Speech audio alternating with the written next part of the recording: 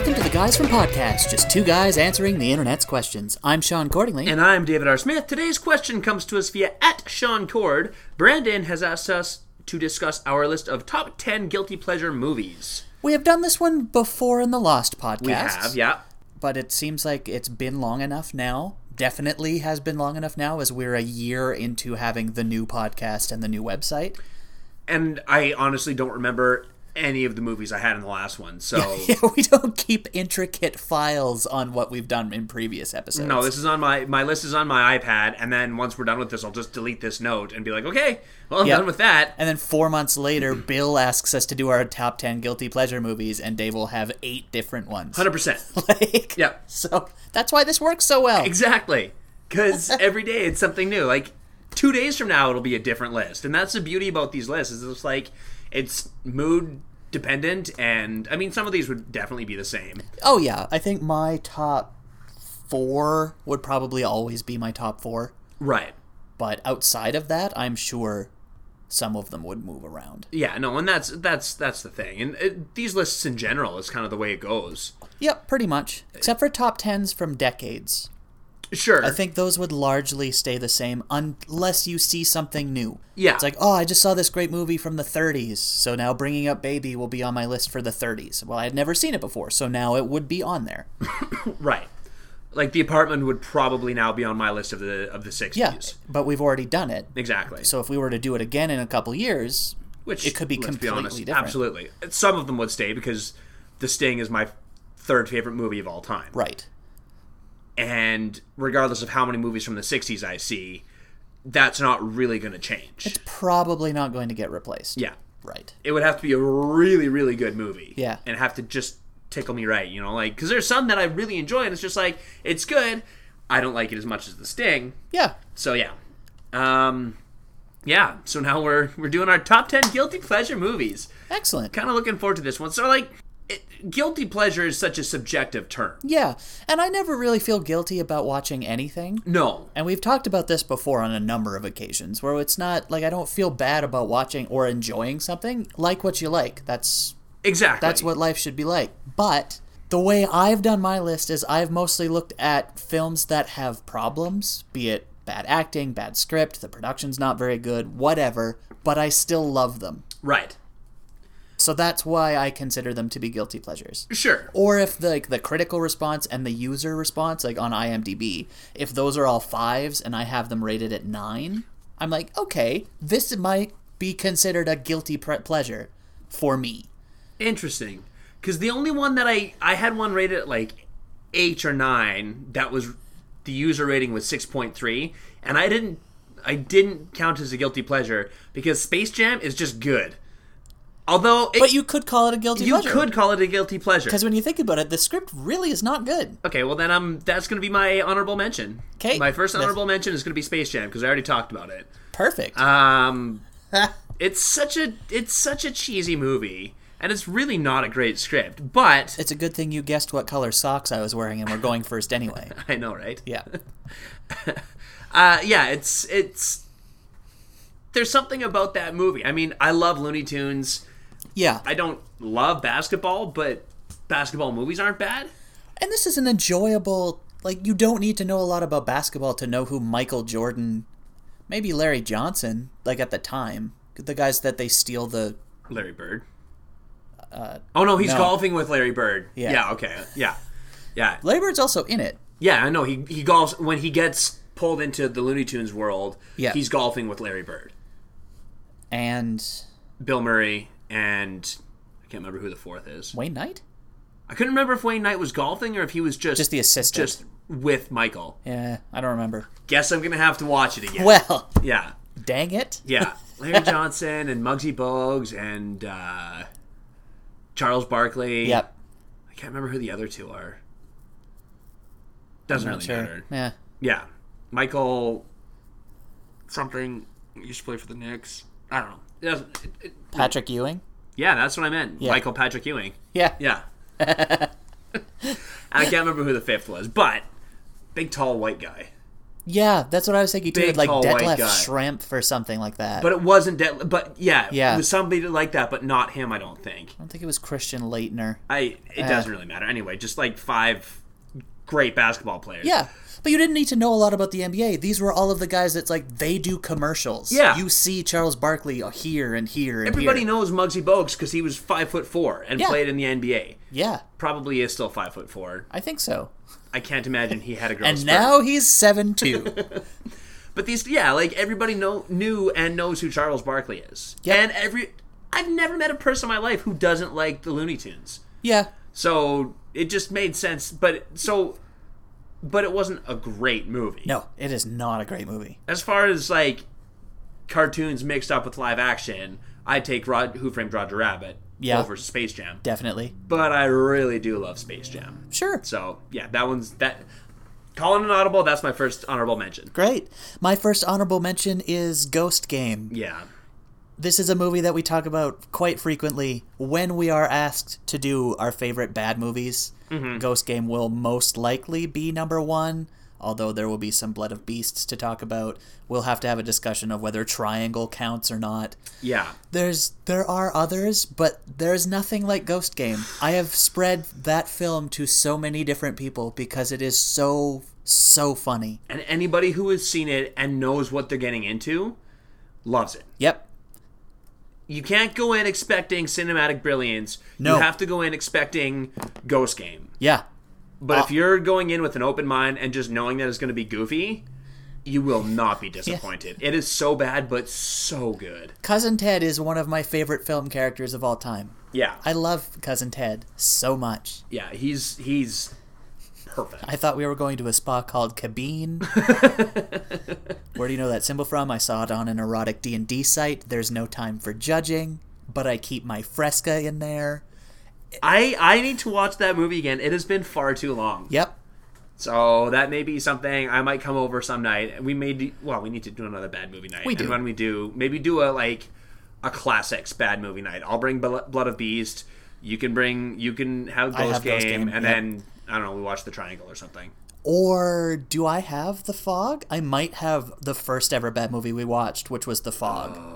The remake of The Fog, not the John Carpenter Fog. Yeah, the bad one. Yeah, with Tom Welling.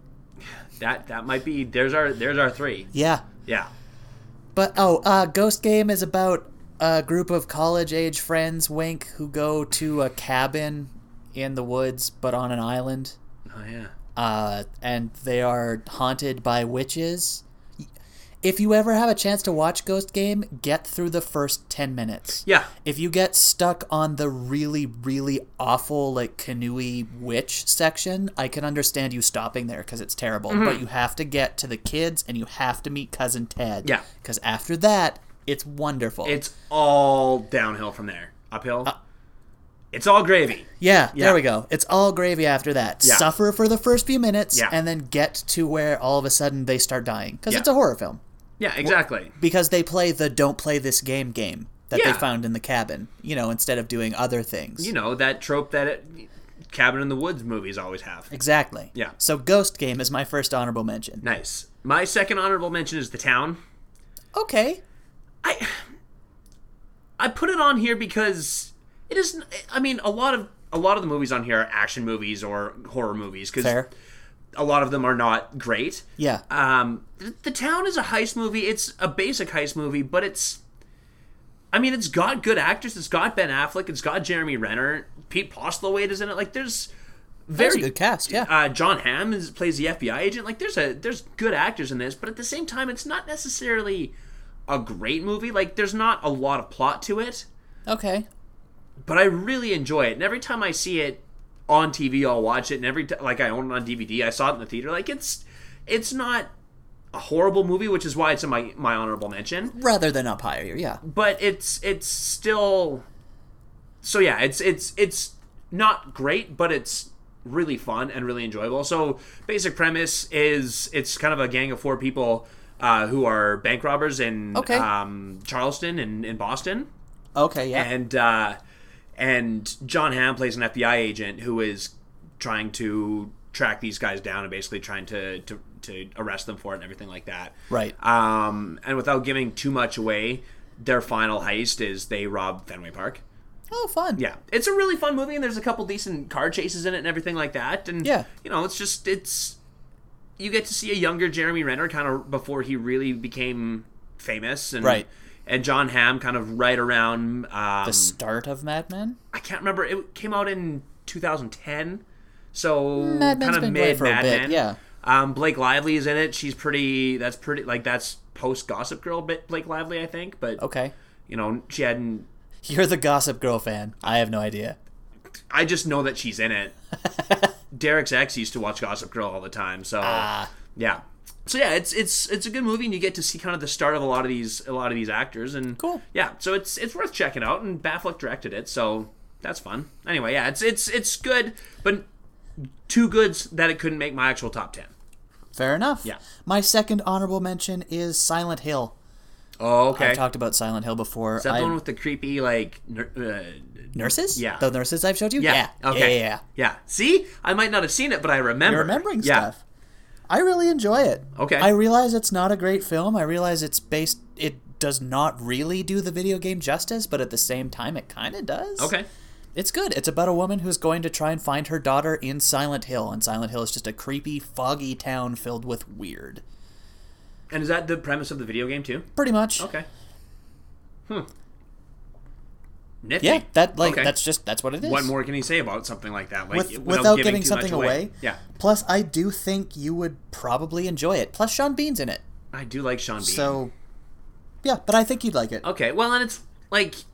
We're getting into Halloween season, so I'm like, I don't want to spoil it because this could literally be on Peachtree or Movie Time or something tomorrow. Yeah. So... Yeah, and I mean, we all know how I feel about horror movies, so even if it's not the best horror movie, I'll still check it out. I really enjoy this one. Cool. Okay. My number 10, and I mean, these are, for the most part, in no particular order. Sure. Because they're all guilty pleasure movies. Yeah. This is just kind of the order that I found them in. Right. My number 10 is Tremors. Okay, sure. Yeah. It's one of those movies... There's a hardcore Tremor fan base. I know. And like a huge Tremors fan base. And I get that, because it's a fun movie to watch. It's one of those ones where wherever you see it on TV, you have to watch it. And I'm one of those people. I would say I really like Tremors, but I also acknowledge that it's a terrible movie. Oh, it is. And that's the, what you would consider a guilty pleasure. It's just like... Definitely. It's not a great movie, but I enjoy it, and I feel that way about Tremors. Like, it's... And you stop and watch it every time you see it. Exactly. And that's exactly what this should be like. Yeah, and so that one, how can you not... Kevin Bacon and Reba McEntire and... The girl from Jurassic Park. Oh, yeah! Yeah. Yeah. iHorror.com. Cheech Marin is in it? I think he says, yep. I think?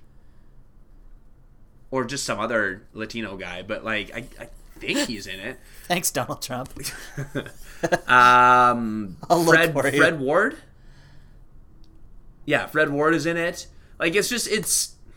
And then you get into the sequels, and the sequels are... Ridiculous, and also pretty fun. There's a series coming. Is there? Yeah. Actually, I think I knew that, and I kind of got giddy about it, because I'm like, oh god, that's going to be so bad, but probably so good. And from the sounds of it, Kevin Bacon's doing something with it. Oh, interesting. So, okay. For more details, head to iHorror.com. There we go. Anyway, so for those of you who aren't from the 80s, who have never seen Tremors, it's about these gigantic snakes that live underground and basically eat people. Yep. And they... In the Southwest? Yeah, like... I think it was Arizona. Yeah, I was going to say Arizona, New Mexico sort of area. Like, it's very deserty. Nevada. Oh, okay, yeah. So it's very arid and... Yeah.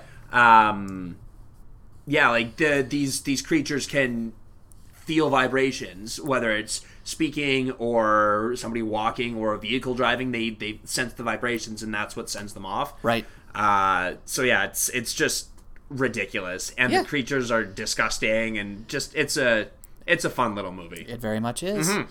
My number 10 is Wet Hot American Summer. Nice. I definitely consider that a guilty pleasure by my definition, because the movie is not good. No. When you look at it plot-wise, there isn't one.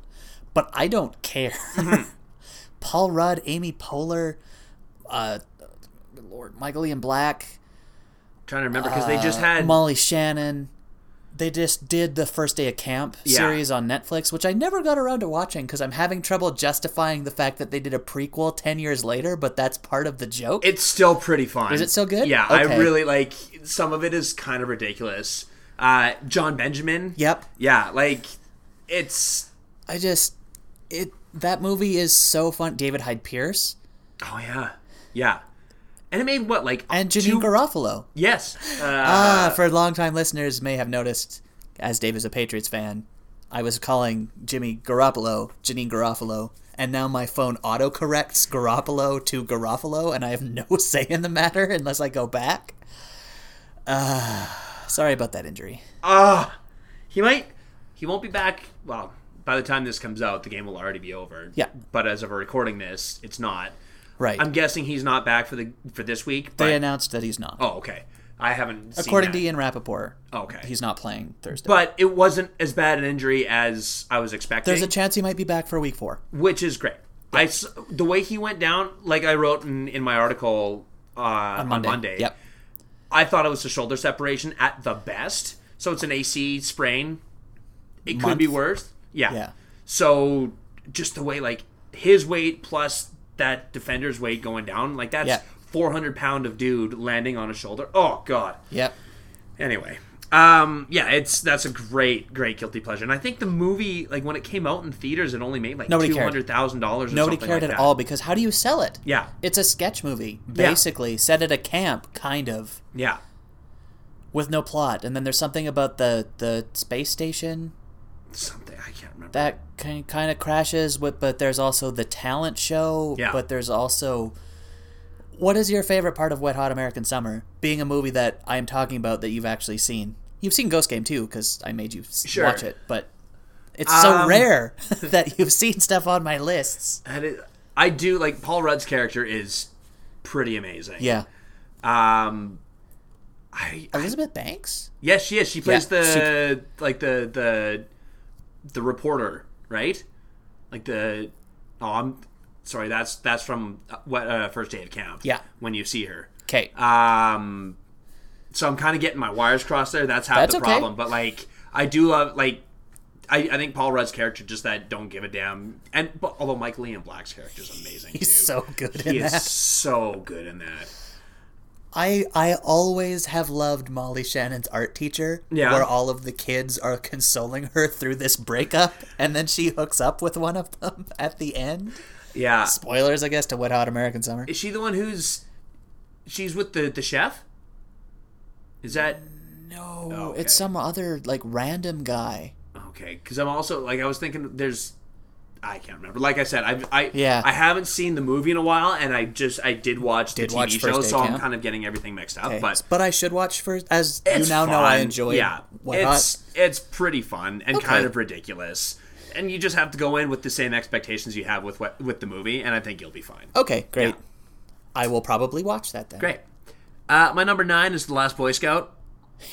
That's definitely a guilty pleasure. It's so bad. Yes, it is. It's so good. The one-liners are the best. Yep. And one of the reasons I like it so much is because I would spend, like, Christmases at my cousin's place, and we'd spend a week at my cousin's place in the summer and everything like that. And inevitably, Dan and I would stay up till 4 a.m, and at some point, like, just hanging out or playing Sega or whatever. Right. And at some point, we would find The Last Boy Scout and we'd watch it. And so it's just like, it's one of those movies that is synonymous with my childhood. Gotcha. And, like, Bruce Willis is, I mean, this is post Die Hard. Yep. But kind of it's Bruce Willis and Damon Wayans. Post Die Hard, but pre Die Hard at the same time, because that's never stopped. Exactly. But yeah, like, it's kind of vintage. I will say vintage Bruce Willis. Definitely. Where he plays a deadbeat private eye. Like, that's the part that Bruce Willis was born to play. Pretty much. And so he plays a private eye. Damon Wayne plays a disgraced former NFL quarterback. Okay. And Damon Wayne's girlfriend, who's played by a young Halle Berry, gets murdered. And so Damon Wayans teams up with Bruce Willis to try and basically solve the murder. As you do. As you do. And it's just, like, there are so many great lines. There's so many great moments. It's just... I haven't seen it in so long. I definitely own it on DVD. And I'm not even ashamed to admit it. Yeah. I mean, it's if I was ashamed to admit that I like a movie, I wouldn't even put it on here. Like that's how guilty it is. But none of these I'm ashamed to admit that I like. So yeah. Like I said, there's a lot of action. This is a pretty good action movie. From what I remember, it's decent. Yeah, so it's definitely worth checking out anyway. Cool. If it's on TV. Like, I wouldn't go out of my way to watch this movie. I got this collector's edition off eBay for $98. It came with a hat. And a football. Ooh. Yeah, so it's a good hangover day movie. Nice, yeah. And you need some of those. Exactly. Yeah, often after a weekend at the cabin, you get home, it's just like, I don't want to do anything, so you plug in a movie and just kind of lay there like a zombie. That's what these lists are for. Absolutely, yeah. My number 9 is technically a series, and it's Final Destination, but interesting. For specific purposes of this list, I will say Final Destination 5. Okay. But as long as you've known me, you've known I like these movies. And I know they're not good movies, but it's the amazing Rube Goldberg machine of watching death kill these kids is so awesome. You know, I've never seen one of them. Really? Yes. And it's not for lack of, like... I love the concept of Final Destination. Yeah. And it's one of those ones where anybody in our generation, even if you haven't seen it, you know what it's about. Final Destination, yes. Yeah, they escape death. They have a premonition, they escape death, death comes to get them. Yeah. Done. What a cool concept. Yep. I just haven't seen one. Yeah, so you really need to. Yeah, why is 5 better than the rest? Or more of a guilty... Is it just that much worse? Yes, but they also, at a certain point, realized what their formula was and started playing with it. Oh, so hardcore Final Destination fans, like myself, would be able to watch it and see like, I see the set, I see how he's going to get it. I can see the setup. But what they would do is they twist it. Okay. So like that wouldn't be what kills the guy. Oh, cool. It would be something completely different that you didn't really think about because you were so focused on the other thing. Oh, so they were playing with it. interesting. I don't think it would be as effective if you hadn't already gotten. So if I'm going to watch 5, brain. I should watch the first 4. Oh, watch them all. Yeah. I obviously, but It's like so worth I should it. watch the first one before I watch the 5th one. I would, yeah. Okay. But I like that. It's kind of the bait and switch, hey? It's like, look over here, look over here, look over here, bam! Yeah, exactly. Gut shot from the other side. It's like, oh man, he's going to die from all of those. He goes to, not to spoil anything, but there's so many deaths in these that are amazing as it is. Oh man, he's going to die from the acupuncture needle. He's going to fall off the table's going to break, he's going to fall on the acupuncture needles. Amazing. It happens, he's still alive, he gets up, knocks a shelf over, Stone Buddha, dead. Come on! It's just like, oh, that's awesome. I love Final Destination. That's fantastic. I love that. I like when movies have such a long life, especially movies like that they can kind of be tongue-in-cheek and kind of almost be self-serving. If you take it as a serious horror movie, you're not going to have a good time. Sure. But if you go in being like... You're going to have a bad time? Yeah, I was going to say it, and I'm just like, no, I'm going to just kind of keep going, because we're already at 23 minutes. Oh, God! So, this is going to be another long one, it feels like. But, yeah, it's just, you watch it to watch these ridiculous situations work. Cool. I love that. So, Final Destination, my number 9. Okay, my number 8 is The Mummy. Oh, yeah. Brendan Fraser... Rachel Weisz, and I can't remember anybody else. Like, other people that you would know to see, but you can't really... Like Benny? Yeah. Yeah. You've seen Benny before, and the brother, I've seen him in other movies. Definitely have, yeah. But it's just like, besides The Mummy Returns. But... And The Dragon Emperor? Yeah. But, like, they're fun movies. And they are. Like, I do like Brendan Fraser. I was kind of I grew up just after George of the Jungle. Like, it was for a generation just behind me, but my brother watched it, and so I watched it with him, and like, so I still have kind of a soft spot for that movie. And like, I actually watched the cartoon, which was out when I was about 7. Well, the original was out when our parents were growing up. Yeah, but there was a new like Nick George of the Jungle. Oh, interesting. Which I remember the original that they because like Rocky and Bullwinkle would be played in George of the Jungle, and like all those retro cartoons were played at the same time. Yep. I know exactly what you're talking about. But there was a newer, I think it was Nickelodeon, did a George of the Jungle, and I watched that. Okay, I missed that. But regardless, we all kind of grew up with George of the Jungle, so I like Brendan Fraser. And like, again, there's something about a lot of these movies on my list that have, like, there's great one-liners. Yep. And there's a lot of, like, Brendan Fraser has great delivery in these movies. Yes, and he does. They were kind of perfect for him. So, plus he's Canadian, so it's nice to have a little soft spot for a Canadian guy on there. Sure. There's a mummy. It comes back. Like, Imhotep. yeah, there you go. I'm not gonna, like, we are at 25 minutes, and if you haven't seen The Mummy, you should. But You should. it's about people who accidentally bring a mummy back to life. Yep. So, what do you want from me? My number 8, I guess? Yeah, sure. That's what we want from you? Yeah. Twister. Nice. You knew it was on here because of the amount of times, every time we talk about Philip Seymour Hoffman, I bring up Dusty. I know. Because of Twister. Yeah. I love Twister. How can you not? It's a great disaster film. But the script is terrible. It is. But it a was lot of disaster films are... scripts are terrible. Yeah. Best script in a disaster film, probably Towering Inferno. Sure. I'm thinking, yeah, but like as far as 90s disaster films goes, like... Oh, Lord. So you had Twister, what would that be, like 93? No, it was later than that. Because I would have been grade... Oh, I want to say grade 8. 96. Yeah, okay. Yeah, that makes sense. So 96, you had Twister, right around, like, you had... Dante's Peak is the same time. Dante's Volcano's Peak, the same time. Armageddon would have been, like, 97, 98. Yep. Yeah. So that would have meant that Deep Impact would have been 98. That's probably your best script out of the disaster films of the 90s. Yeah, so you've got... But, I mean... Second is Dante's Peak, I guess? Yes? But, like, none of them are great, but they're all so fun. Oh, they're so Like, fun. you could just lump all these disaster movies in there. But Twister was kind of standalone because there was no other tornado movie. No. Dante's Peak has its volcano. Armageddon has its Deep Impact. And it's not the best special effects when you see it now, but they're still pretty good. Yeah, the tornadoes looked great. Yeah.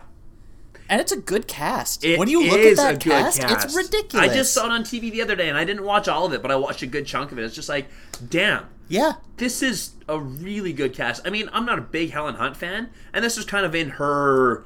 like This is her prime. This is her prime, but like... She's great as Dr. Joe. Well, but her supporting cast, which you're about to read off, aren't you? I did bring it up because I wanted to talk... Because it has Bill Paxton and Carrie Ellis and Jamie Gertz. That's who plays Dr. Melissa Reeves. Who's Jamie Gertz?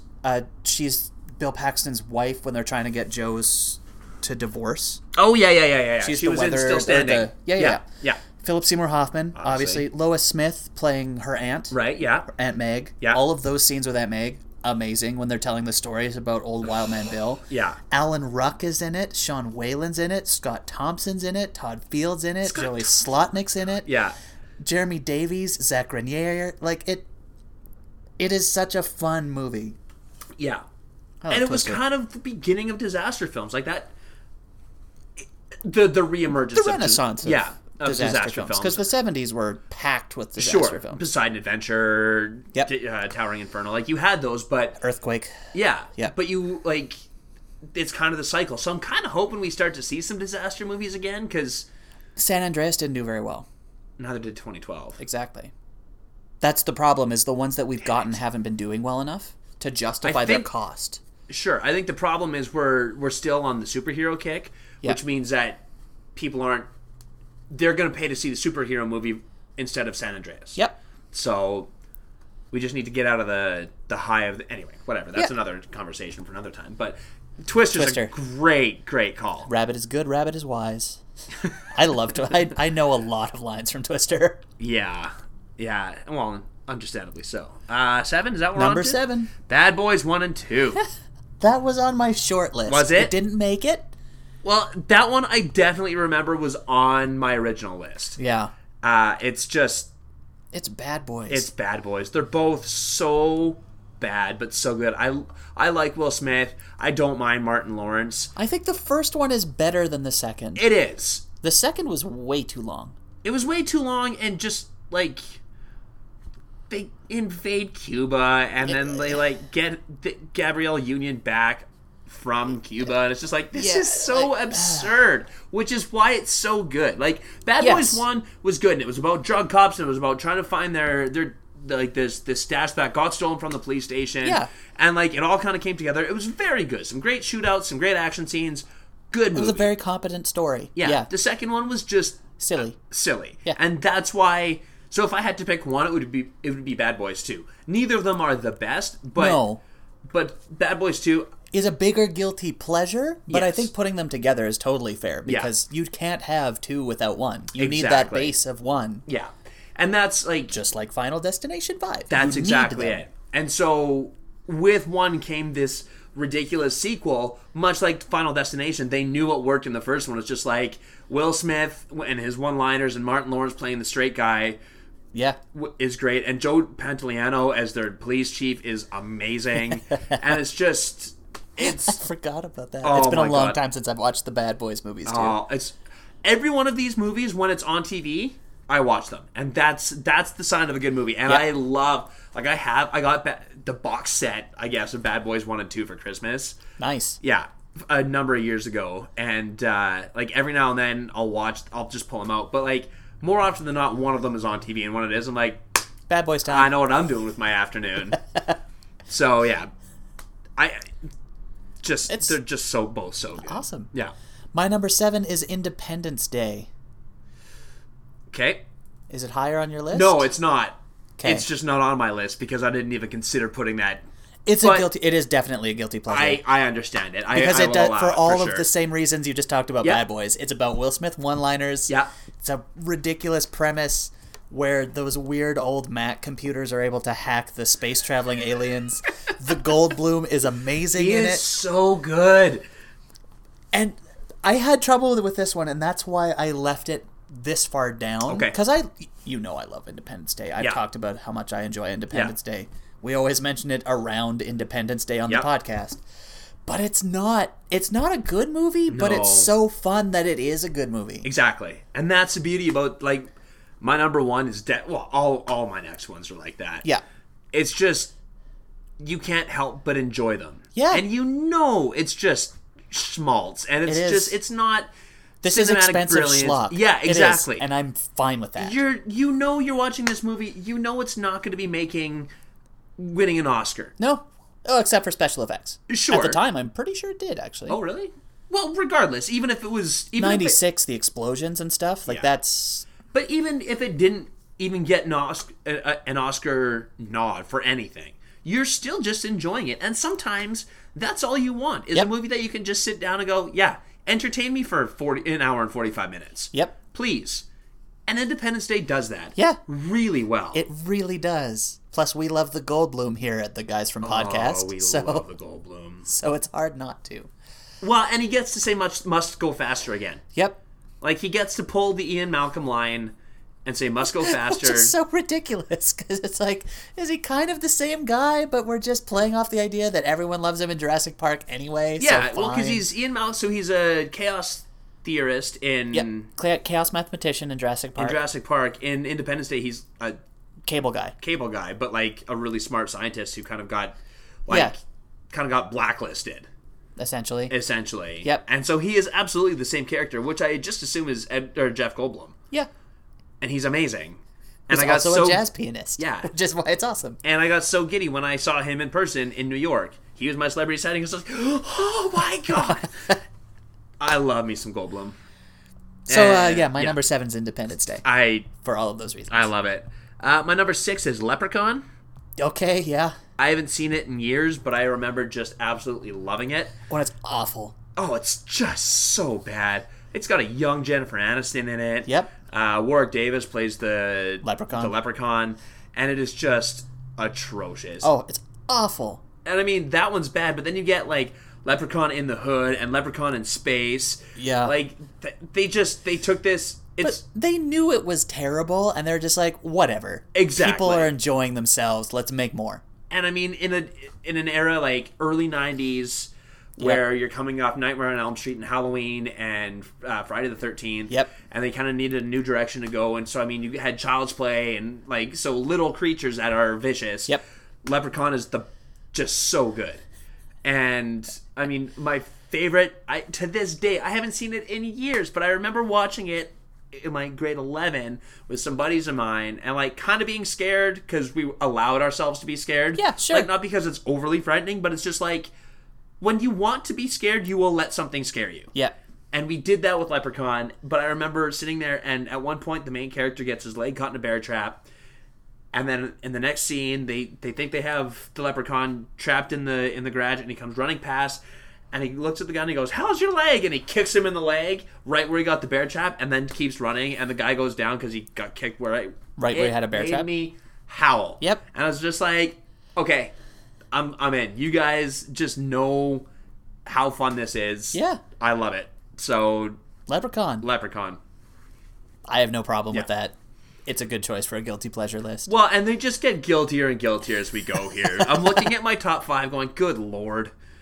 Mine don't, but at the same time, the higher we go up, they're the ones I like more, Sure. so I'm willing to defend them better. Yeah. But they are definitely guilty pleasures. Like my number 6, Lesbian Vampire Killers. Oh, of course. James Corden, man. Yeah. As Fletch. He's amazing in this film. This film is just so good. But so bad. Yeah. It is so bad. Yeah. And it's not even trying at certain points. It's just like, oh, okay, great. This is what we are. Yeah. Enjoy yourself. Or don't. We don't care. Yeah. You're watching a movie called Lesbian Vampire Killers. Yep. What were you expecting? Exactly. Yeah. I got exactly what I was expecting. Totally. It's a comedy duo from Britain, one of whom was James Corden, and the Yeah. other guy, I can never remember his name. I know. And every time we bring it up, we have that exact same conversation. Yep. Where it's like, oh crap, what's his name? Paul McGann. Yeah. Yeah. So, it has a 5.2 on IMDb from users. And you rated it as a 9. Yeah. Because I love Lesbian Vampire Killers. And I think those low ratings is just people who It's expected far too much from it. Matthew Horn is Jimmy. Okay. The guy that I just said is the priest. Oh, okay. Who's also important. Sure. Yeah. But, like, oh man. It's Guys go to a small town called Cragwich on vacation after his friend, when Jimmy's girlfriend dumps him. She's a terrible person. So James Corden takes him hiking in Cragwich. They meet a bunch of Swedish exchange students in a van. And then they find out that the town is ruled by a vampire. And a clan of lesbian vampires, who they then have to kill. Yeah. Done. That's the movie. Great soundtrack, and it's hilarious. Hilarity ensues, exactly. That's what you get when you watch Lesbian Vampire Killers. I Yep. hope you guys are learning something today, because these movies are awesome. Yeah, They're terrible, really are. but they are awesome. Yes. Yes, they are. So the second half of our list, it's looking like we'll have a slightly longer list today. It happens. It's brought to you by Raisins. Didn't see that coming, did you? Classic. Well, Raisins are back, and they're better than ever, as they're now even more raisins. Enjoy Raisins everywhere you eat food. The beach, at home, at work, in the passenger seat of a 1978 Camaro that has been lowered, but not so much that it's not street legal, but close, you know? I mean, it's a muscle car, sure, but there's just something to be said about when you can drop the suspension on a 1978 Camaro when it's really getting down across the... Wait a minute. Raisins! And we're back. My number 5 is Waterworld. Nice. Waterworld it got such a bad rap. Rap. Rap. Yeah, Yep, okay. you're right. Yeah. It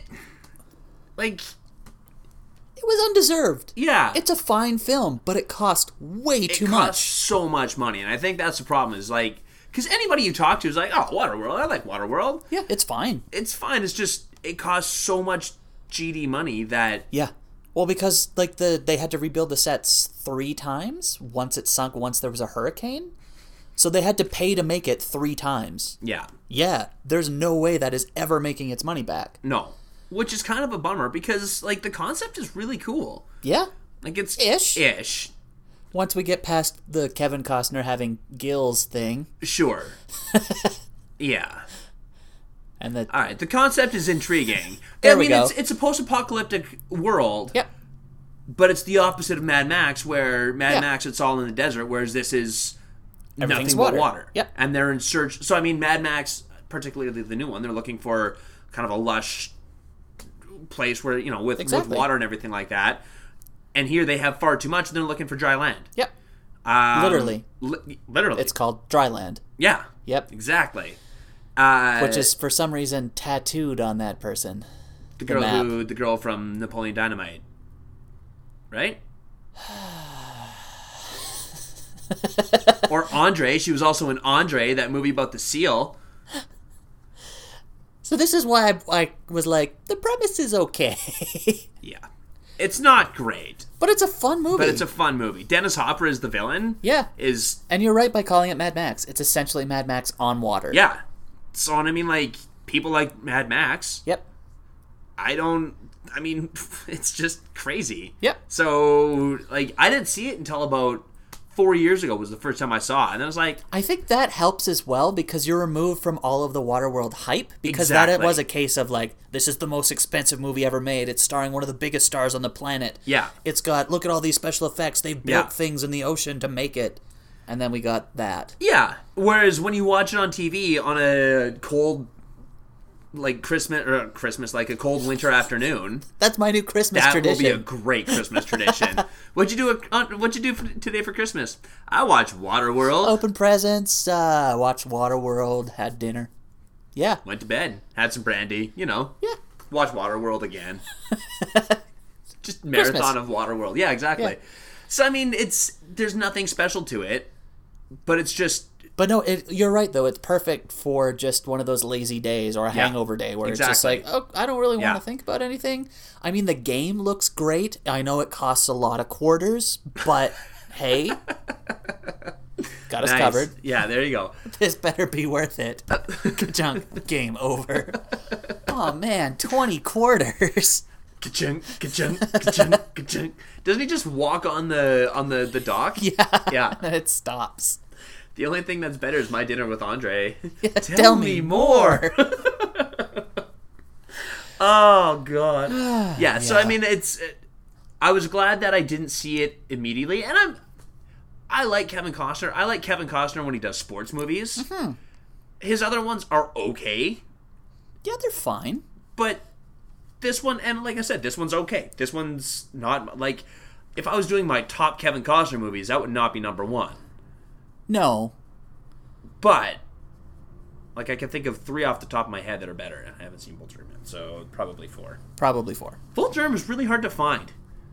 I wish it was on Netflix, because I want to watch it, but I can't. Because I can't find it anywhere for cheap and or free. If you're willing to pay for it, you could probably rent it on the iTunes store. That's kind of what I figured, so I might look into that, just to be able to have said I've seen it. Yep. Because... And then it'll be on, like, 3 days later. I'll text you and be like, hey, Bull Durham's on. Oh, damn it! Yeah. But then I'd probably PVR it, so then I'd have it, because... Yeah.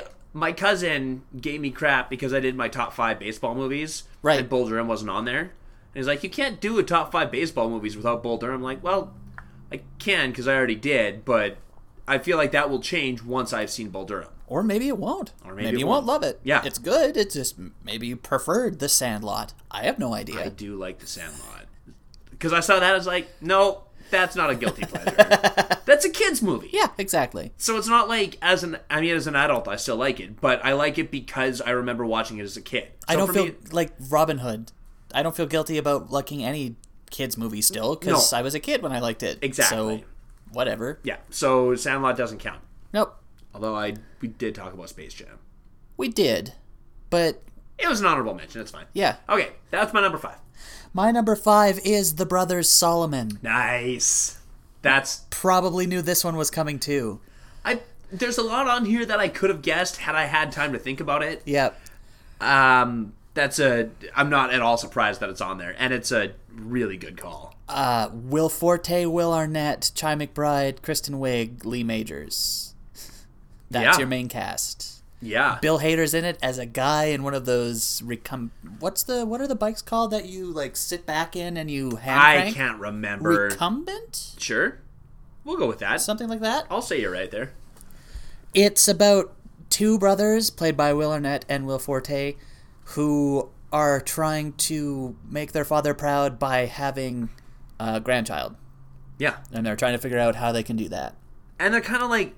They are the nerdiest, dopiest. Yeah. They grew up on an Arctic research station, so they have no real social skills. And they are incredibly nice people who have really no way to talk to women. Yeah. And it's way better than even I'm making it sound, because it's a lot of ridiculous in-jokes Well, for the St. movie Elmo's itself. Fire, right? Like that's they keep using. There are 2 songs in the film, Yeah. maybe 3. There's a song by the Yeah Yeah Yeahs over Okay. the opening credits. Okay. And then they use St. Elmo's Fire in like 8 different versions at 8 different tempos for the rest of the music in the film. The sad song, St. Elmo's Fire. The uplifting song, St. Elmo's Fire. It's so fun. It's just so ridiculous. Yep. I watched it because of you. Because Yes, I you saw did. the preview and I was just like, that looks awful. And I thought the exact same thing, but I was working and it came up on Movie Central and I was just like, I'm keeping movies on while Sure, I'm doing my work. yeah. Fine. And by about half an hour in, I had stopped working and I was just watching The Brothers Solomon because it was so fun. Yeah, and that's exactly it. It's fun. It's not anything special. It's No. just kind of ridiculous. And Yeah. Will Forte, I love both those guys. Yep.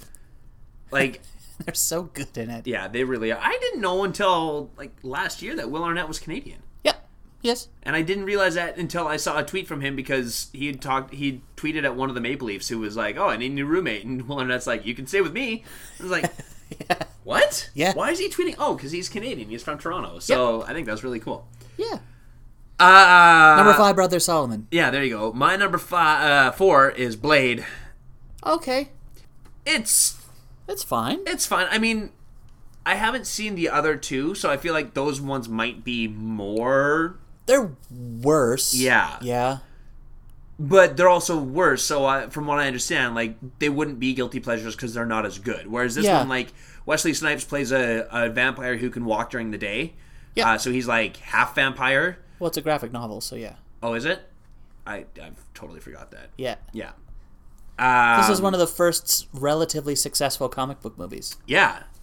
It was quite good. Like, I love the blood rave. The opening. oh my god, it's so good. It's a brilliant scene. Yeah. And sets your expectations way too high for the rest of the movie. Absolutely. It's like, 'Cause- oh man, that was amazing. Oh, we're now in a warehouse for 20 minutes. Okay. Yeah. And that's the problem, is just like, if it was that all the time, that'd be badass. But it's like, it's only okay. Yeah, that's fine. But I love Steven Dorff as the bad guy, as the villain, Frost, Deacon Frost. Yep. And I know. I'm impressed. And Chris Christopherson as I can't remember his older friend's name. Oh, yeah. The guy who kind of helps him with the serum and everything like that. Yep. But Chris Christopherson, just kind of this old curmudgeon. And I Yep. mean, he was one of like Johnny Cash's outlaws. Like he's got history, and it's just Yep. Chris Christopherson's a cool dude. So yeah, like it's kind of cheesy, It is, but it's fun. it's fun. Exactly, It's a good film. And I mean, you get to see a lot of Wesley Snipes martial arts, which is cool. Yeah.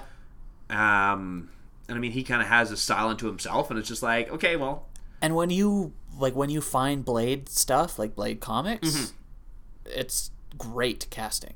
is that right? Yeah. Oh, He looks like Blade. really? Yes. Cool. So it was really well done. Yeah. I just wish that the plots were better, or like Sure. the dialogue. I think the dialogue was more what let Blade Yeah. wander into guilty pleasure territory, Yeah. as opposed to just being like, oh man, here's really this cool cool movie vampire from the movie. 90s. Yeah. Yeah. Yeah. And that's why, like I said, it's like, it's not good enough to be on another list. It has to be a guilty pleasure. Yeah. But I'm okay with it being on my guilty pleasure list. And that's perfectly fine. My number 4 is Smokey and the Bandit. Ooh, I've done pretty good about seeing movies on your list. You haven't seen Smokey and the Bandit? No. Oh man. I know the concept, though. I would hope so. What is it? Burt Reynolds plays, well, basically, it's like an, I say I know. Uh-oh. Well, okay, so it's basically Burt Reynolds plays the bandit, and he's Right. just running from the cops, essentially. Is that not right? No. Oh, okay. Then maybe I don't know the concept. He's hired to run a tractor trailer full of beer over county lines into a dry county for a party while being pursued by a sheriff. Oh! Yes. Okay. Interesting. So Burt Reynolds does play the bandit, Yeah. but Jerry Reed... you'll recognize Jerry Reed. Oh, yeah. Jerry Reed plays Cletus, and he's driving the truck. So what the concept is he's Bandit's got his Trans Am, and he's blazing around to keep the cops off of the back of the truck. Okay. So, because I thought that he was I didn't think he was driving the tractor trailer. You're right that he was running from the cops in his car. Okay, but that's the plot. It's to be a decoy so that they don't pull over the tractor trailer. Exactly. Yeah. Okay. And so along the way, they find Sally Field. Yeah. Who is in a wedding dress. She was going to get married to the sheriff's idiot son. Okay. So that ties all of that in together. Right. Okay. And so she's with Burt Reynolds in the car. And then so you get a little bit of like CB culture, you get a little bit of road culture. Right. And it's just one of those kind of middle finger to the man sort of movies that the late 70s did. Now, it has a fairly popular cult following. Yep. Why would you consider it a guilty pleasure? It is not a good movie. Okay. It has a cult following for the same reason anything else we have mentioned has a cult following. It is ridiculously fun. Okay. But it is an hour and a half of driving with Burt Reynolds saying one-liners, Sally Field talking just like chatterbox talking. Right. And then like random car crashes. Okay. It's not a good film. It's a very bare bones plot, but it's fun. It's quippy. It's got a it's an weird excuse to country drive around soundtrack. a Trans Am for an hour and a half and just make it do cool things. Yes, exactly. Gotcha. Okay. So that's why I consider it a guilt. You wouldn't be able to walk into a film critic circle and be like, Smokey and the Bandit's a great movie. Sure. But for what it is great. The Maltese Falcon and Citizen Kane and Smokey and the Bandit. North by Northwest, Smokey and the Bandit. Yeah. Clute. All of those together. Yeah. And Bullet. Yeah. So much eating a sandwich. Can't even see him for the climax. He's wearing black and there's no light. Oh, God. Okay, well, that makes sense.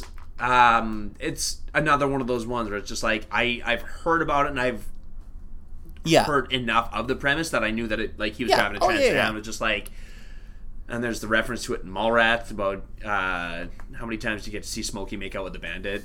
Didn't it look just like Burt Reynolds? Except for the mustache.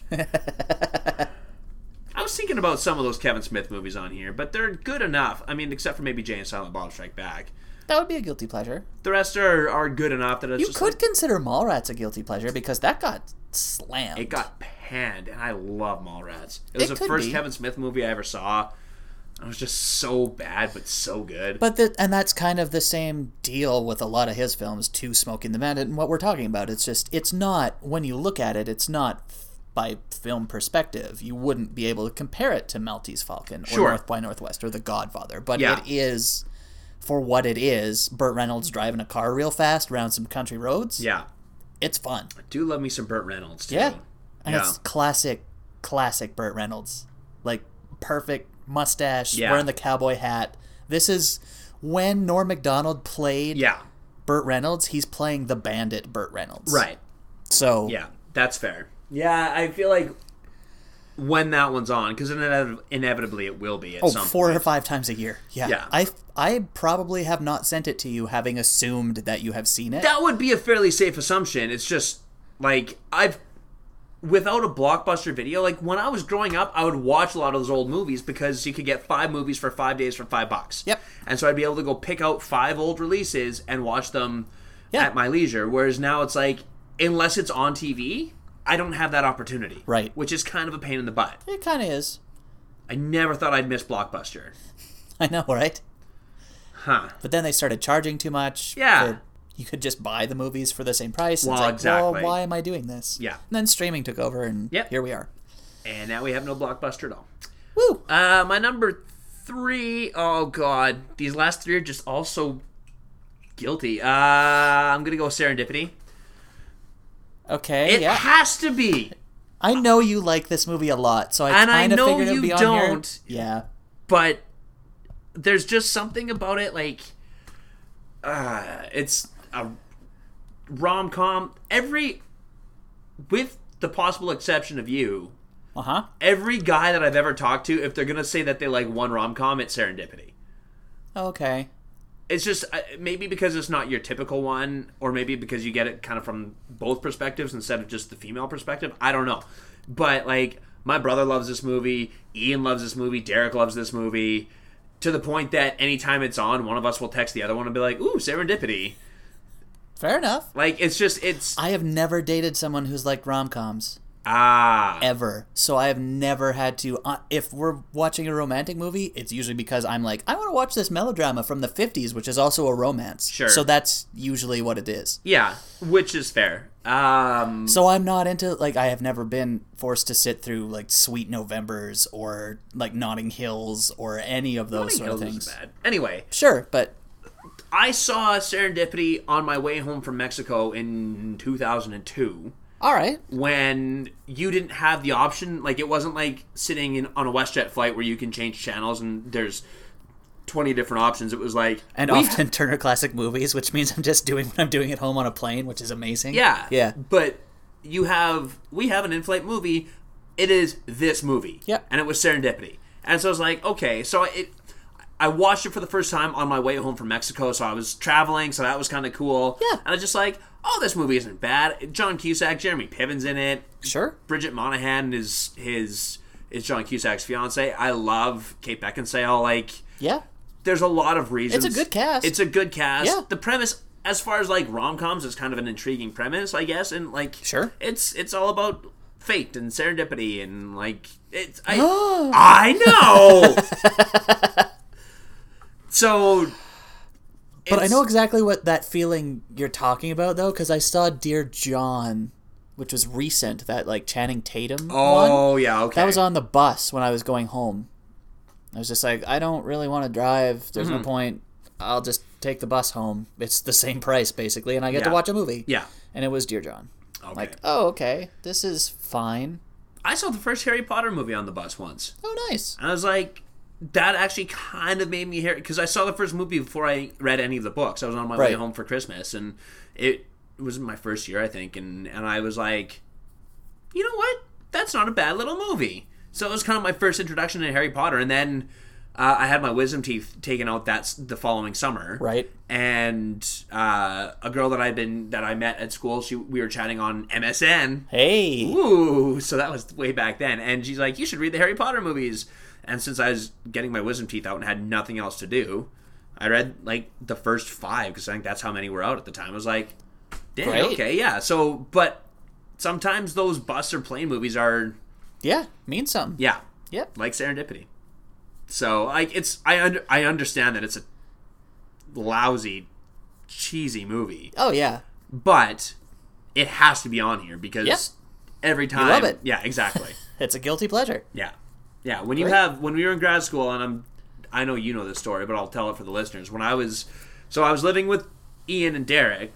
Derek and his brother lived in the suite downstairs, and Ian and I lived in the suite upstairs, but we had the full house. I remember that place, yeah. Yeah, great little place, and we had a key for the downstairs, and they had a key for the upstairs, and so we could just kind of we had free reign of the whole house, despite the fact that it was kind of 2 different suites. Right. And so Ian got home from school first, and he was flipping through the TV, and Serendipity was on. He goes, oh, Serendipity. So he sits down and he starts watching it. So I get home, and at that point I was driving my really loud truck, and so he could hear me come home. And so he hears Maverick coming down the road, and I park, and I come walking up the stairs, and I walk in the living room, and he's kind of sitting there, and he kind of has this look on his face, and I'm like, what are you... And kind of that guilty look, and I was like, what are you... Ooh, Serendipity. So I sit down in my chair and I start watching it. So the two of us, these 2 grown men in grad school, are watching Serendipity. And so we're sitting there, and we hear Derek get home, and we can hear him go down to his house, to his part, and the door closes, and he drops his stuff off and does whatever, and then we hear the door close, and he comes up the stairs, and we hear him come in, and he walks in, we're both kind of, hey, D, and he goes, hey, guys, and he goes, ooh, Serendipity. So Derek comes and sits there. So 3 grown men, all in grad school, all go, ooh, Serendipity, and sit there and watch it. So that's... Again, it's like, that's why we will text. If I see it, I'll text Ian and be like, ooh, Serendipity, just because of something that happened 8 years ago. Exactly. So and it's good to have things like that. Exactly. Yeah. So it's nostalgic more than anything. Cool. Plus, it's kind of fun. Fair enough. Yeah. My number 3 is The Wrong Guy. Nice! Oh, what a good movie. But it's not. But it's not. But it's so funny. It's so bad. But it's so funny. essentially the wrong guy, because I know most people have not even heard of it. Yeah. Thank you, Derek, from the previous story, for introducing all of us to the wrong guy. Essentially, a guy named Nelson, who's played by Dave Foley. Yeah. Immediately you have our attention, because Dave Foley. Yeah. And this was right around Kids of the Hall. Like, this is after 97. But, like, sorry, right around when Kids of the Hall ended. Yeah, like news radios going, like, it's that kind of era. Yeah.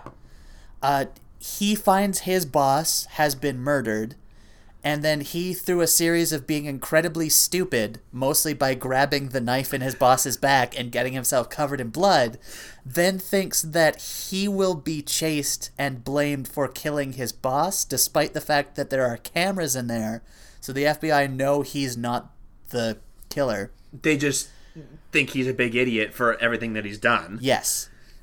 So he goes on the run in the most yuppie, terribly stupid way possible, ending up on a farm run by Joe Flaherty, where his daughter Jennifer Tilly is. I thought it was Jennifer Tilly. And Nelson obviously falls in love with Jennifer Tilly. Joe Flaherty runs the bank, doesn't he? He does, but the bank is being pushed out by that darn farmer. Right, yeah. Because small towns have trouble when those big farmers come in and try and level all your big city buildings to put in a nice crop of corn. It's ridiculous. Isn't Colm Fiore, isn't he the... He is the bad guy. The bad guy, he's right? He's the killer. Yeah. Yep. Yeah. It's just so funny. And then, like, One-liners Dave Foley and Colm Fiore end up meeting at one point. Yep. And doesn't he knock out Dave Foley or something? Yeah, and then he's carrying him under his arm. Yeah. But Dave Foley wakes up but doesn't say anything, so Colm Fiore's just carrying Dave Foley like a cat. You're awake. Yeah? I'm carrying you. I thought you wanted to. He drops him, eats piles of tainted ham, and when he jumps on a train and the train's carrying nothing but tainted ham. Yeah. It's just, it's your typical, like... It's a spin on a guy who's running away for being framed for murder. It's a spin on The Fugitive. Exactly. Basically. I was just going to say, a spin on The Fugitive. Only they know that he's not guilty. And you know that, and we as the audience know that right away. And that's key, because you see the FBI agent watching Colm Fiore do it, and he's really impressed. The FBI agent is hilarious as well, because he's kind of trying, but he's mostly using this case to get as much money as possible to do fun things. So he like goes to we better charter a helicopter for this. Yeah, exactly. Yeah. We'll find it. Is that Moby Dick musical still playing on Broadway? Yeah. Okay, could you get us 4 tickets for that, and then maybe a couple escorts? See if they have any blonde Asian girls. Yeah, I'd really like to. I think that would really help us track him down. Just in case he's still in New York, this is the biggest thing. I can't remember, he hasn't done David a whole Anthony lot. Higgins is the actor's name. Yeah. He was in, Oh, yeah. He played, the only other place that I ever saw him, he was in Malcolm in the Middle. He played the mom's coworker at the pharmacy. Oh, okay. Yeah. Some other people might recognize him. He did 3 episodes of American Horror Story. And if anyone's a fan of Mike and Molly as well, he was Harry on Mike and Molly. So he's been doing TV stuff, mostly. Yeah. But he hasn't done a lot. It's mostly TV stuff now. Yeah. Because he's doing recurring stuff, and that pays well, and it's good time. Sure. So anyway, yeah, it's such a... It's so weird. Ridiculous movie. And that's all Derek. And I would never have probably even heard of this movie if it wasn't for him. Oh, man. I definitely have it somewhere on DVD. I may need to track that down and rewatch it, because it is absurd. Yep. It is so funny. It is so funny. Can we get a mobile command unit? Yeah, like one of those motorhomes that's filled with we're gonna need some stuff to be able to listen and yeah. Oh man. Wasn't at one point I think Colm Fiore is in the same, the bad guy is in the same hotel as Dave Foley, or hospital. There's something else happening in the... because there's some point in the hotel where they have the hotel surrounded, and Dave Foley thinks that he's... that motel. Yeah. And so he, jumps out the window and tries to escape, and... Dave Foley does, but then Colm Fiore does, that crazy backflip while shooting everything. Yeah. The FBI agent at the end's just like, did you guys see that? That was stupidly cool. It's like, oh, yeah, I forgot about the motel. Yeah. So...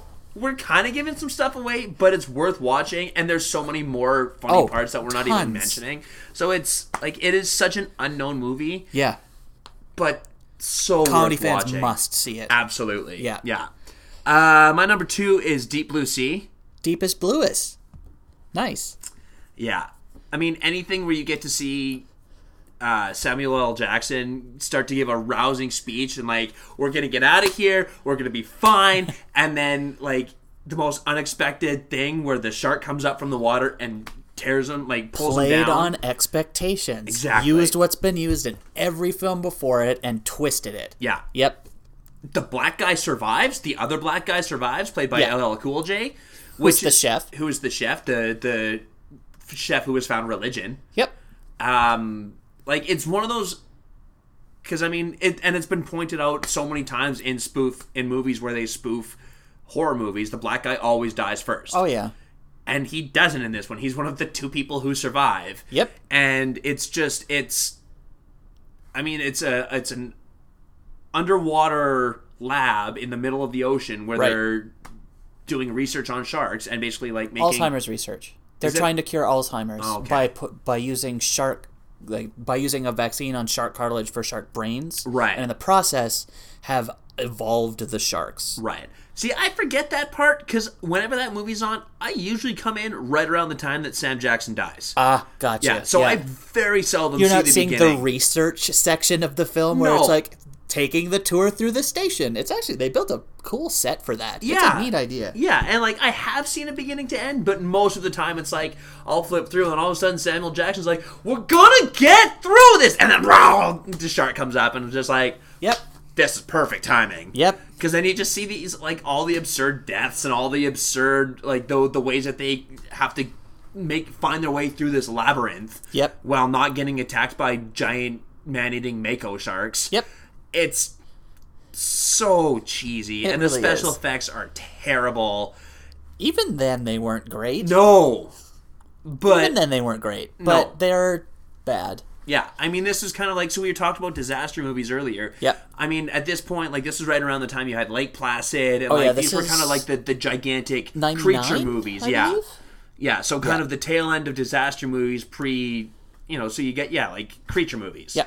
And oh god, they were so bad. Yeah, they were. But, and, like, not a lot of people who have done much.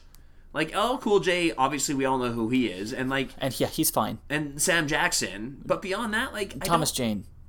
Yeah. Thomas Jane's done a He's fair the other amount. guy who survived, right? Yeah, he's the one that shot the harpoon. No, Yeah. because he was the one that was...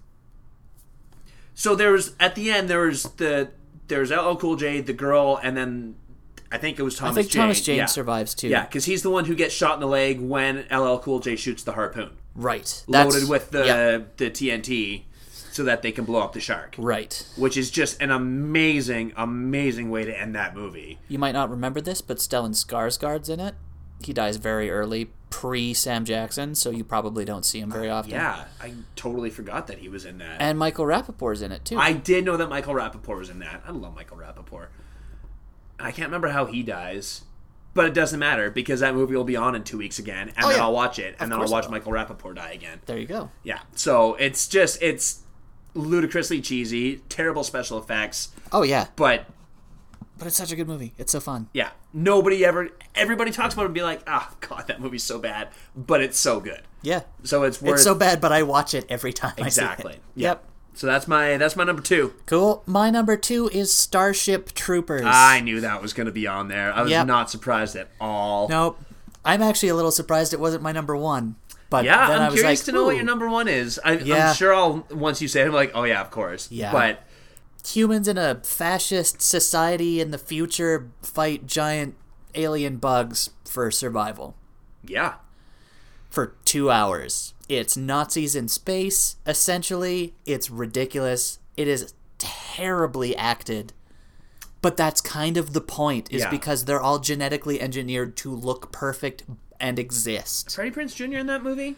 No. Oh, I'm thinking of some... Casper Van Dien is the lead. He's Johnny Rico. Right. Denise Richards. Right. Jake Busey. Oh, yeah. Clancy Brown. I don't know if I know him. Carnival. Oh, yeah, okay. And obviously... NPH. Exactly. Yeah. He plays the the ESP colonel who is in the Secret Service afterwards. Basically, he's in the SS. Right. And he's dressed like he's in the SS. Yeah. Paul Verhoeven didn't hide the whole fascist kind of side of this. But it's ridiculous, it's gory, it's a fun science fiction film. It's just fun.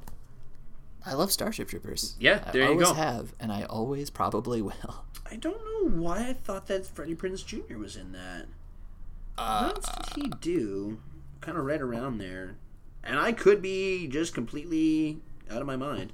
Scooby-Doo?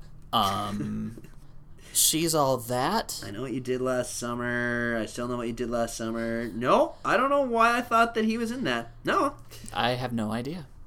Wing Commander?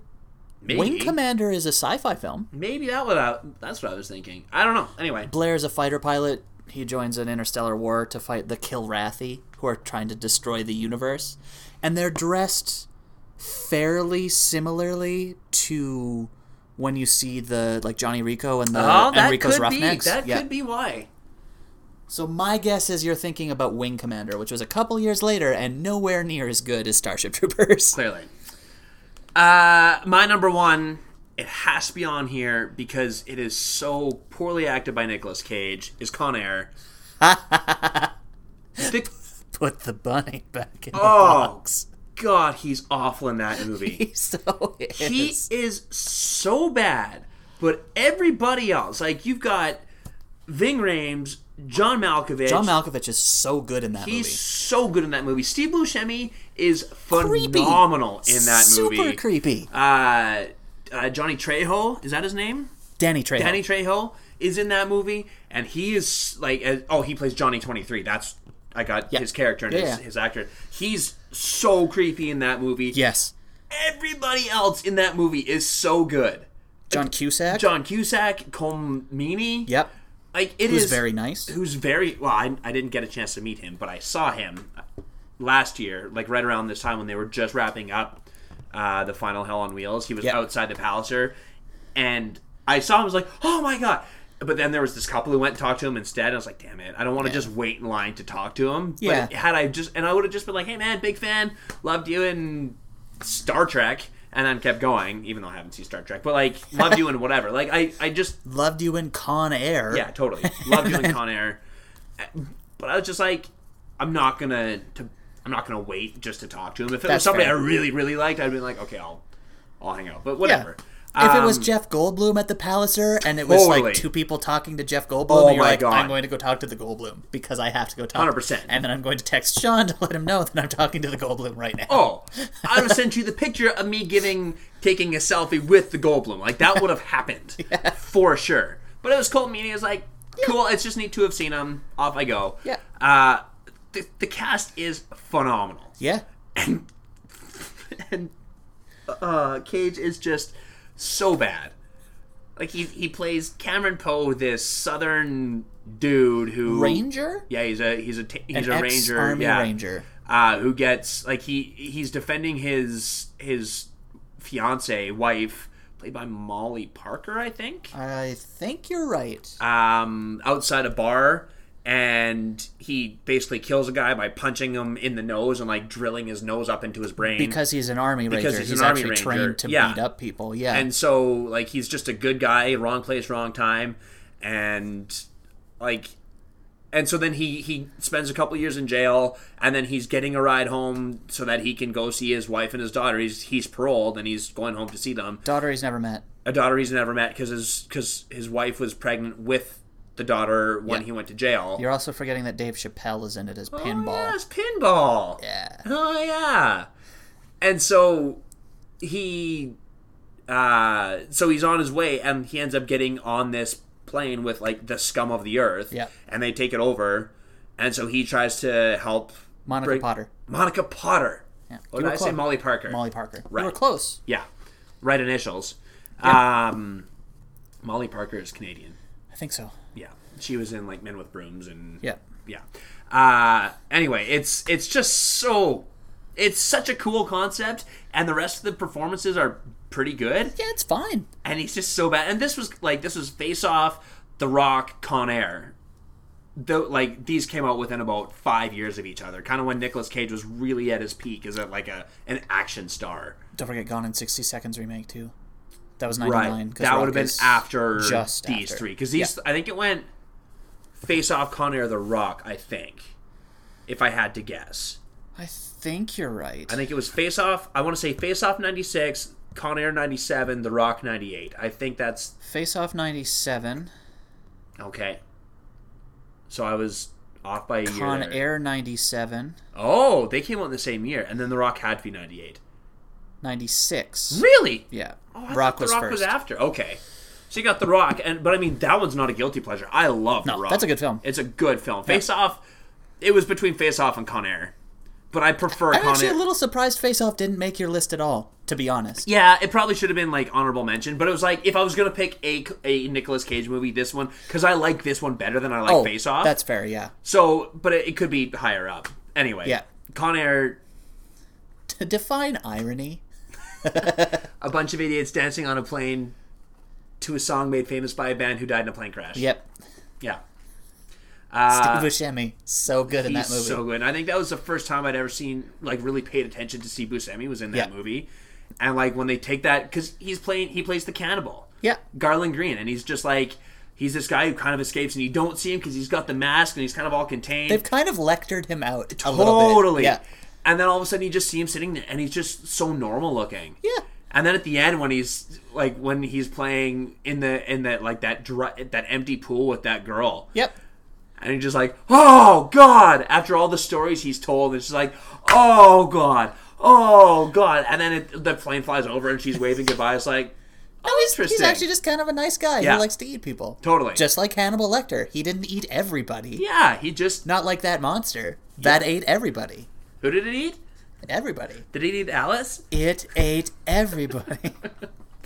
So that's my number one. Fair.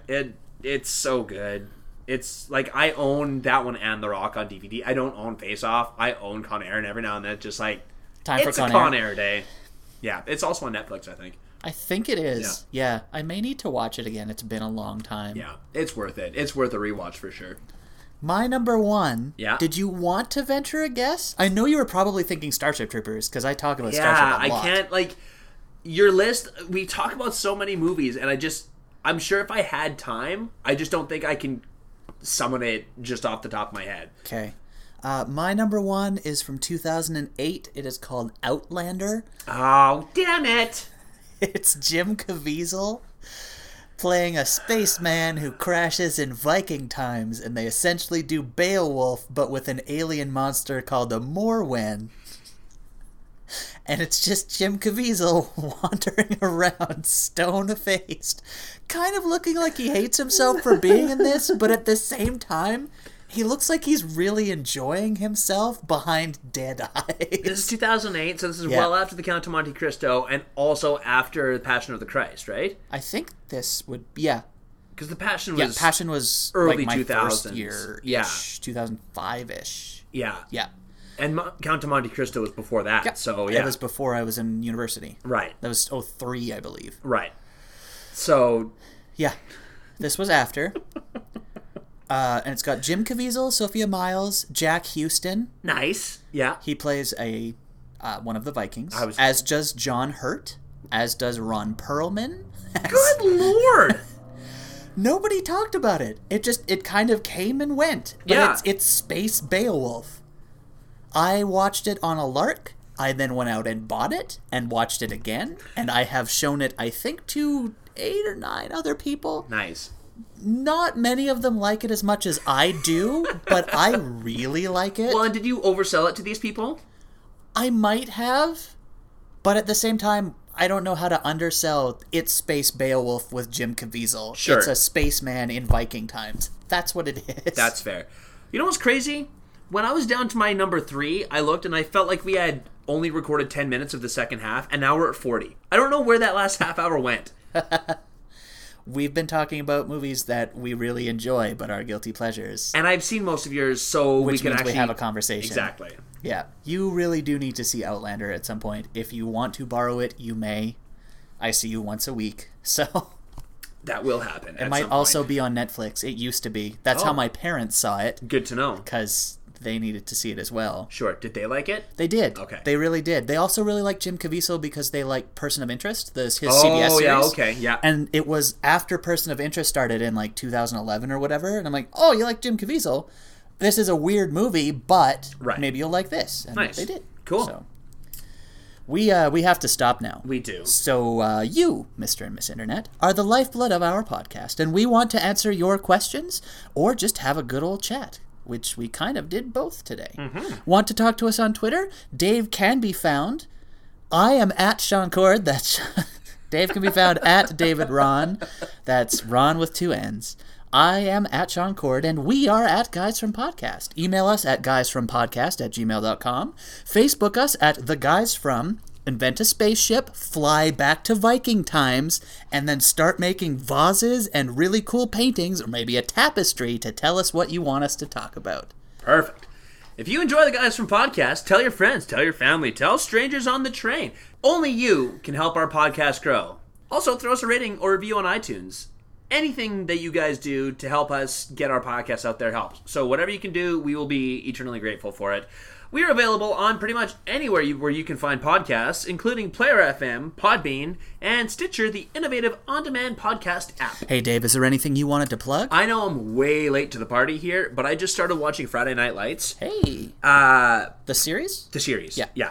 A few different people at work have told me about it, and they're the improvised soap opera company. Oh, yeah. Their season this year is a spoof on Friday Night Lights. Oh, nice. And so I kind of wanted to know what the show they was were about. doing, And so I'm like halfway through the first season and loving it. Yeah.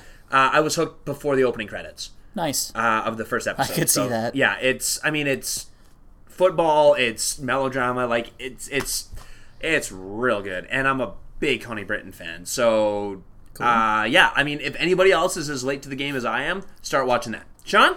On our website, www.theguysfrom.com, aside from hosting this epically long podcast about movies, we also write articles on things like music. That's indie music every Tuesday, throwback tracks every Thursday. Dave has been covering his thoughts on what the Patriots are doing this season every Monday in Monday Morning Dave, and other things as well. Wait, where can I find that again? Theguysfrom.com. Oh, okay. I like how you have to ask that, but I just taught people about the article you write on said website. I know. It's in the script. We thought this through. Yeah. Head to ihorror.com for all of your horror news, interview, and review needs. And as Halloween is getting closer, we will be doing more and more and more Halloween features, ideas for Halloween costumes, ideas for what you're doing, ideas for jack-o'-lanterns, etc., etc., etc., etc. Also, if you haven't seen any of the movies, I say this every time we do one of these lists, you definitely need to try and track these down. Some of them will be harder than others. If you ever see The Wrong Guy and like comedy, buy it. Make sure you have it. Don't spend too much on it. But if you can get it for $5, it's definitely worth it. Totally. Special thanks to The Sweets for our terrific opening music. Check out their website at www.wearethesweets.com.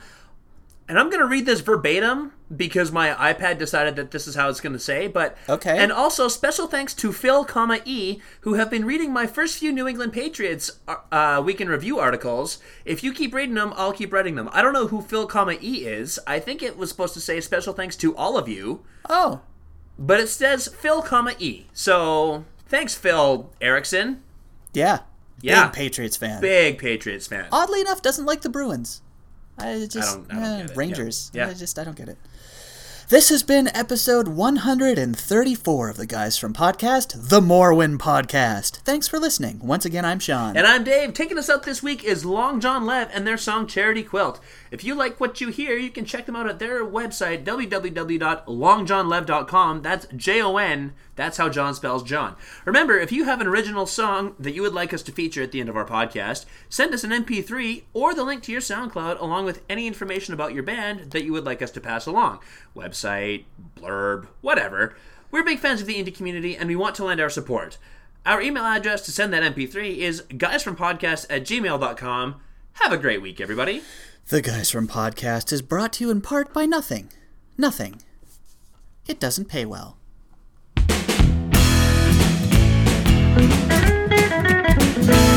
Well, I'm a living rendition of a charity quilt, stitched from pieces of these people in these lives I built. something for the rest. But who I really am isn't my best guess. No, who I really am isn't my best guess. Oh, would you tell me who I am? Oh, just tell me who I am. Well, I'm a rebel on both sides of a civil war. Yeah, I don't really know what I'm fighting for. To be better or worse, it's a definite yes. But who I really am isn't my best guess. No, who I really am isn't my best guess. Oh, would you tell me who I am?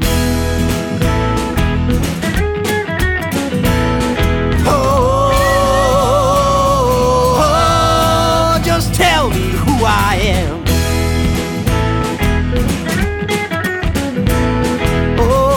Something smart to say to see if I am dumb. Cause I don't look dumb, and I don't sound dumb, but I feel so dumb. Yeah, take a thread, pull it out. My stuff is in the air right now. There's everything I am and was flying away, flying away.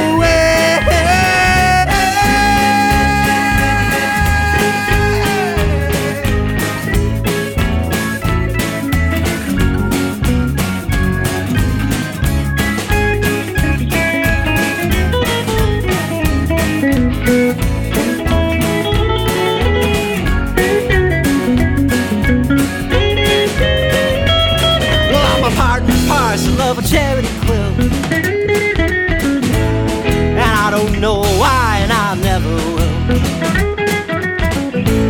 Yeah, I'm happy as hair is a disheveled mess. But who I really am isn't my best guess. But who I really am isn't my best guess. But who I really am isn't my best guess. But who I really am isn't my best guess.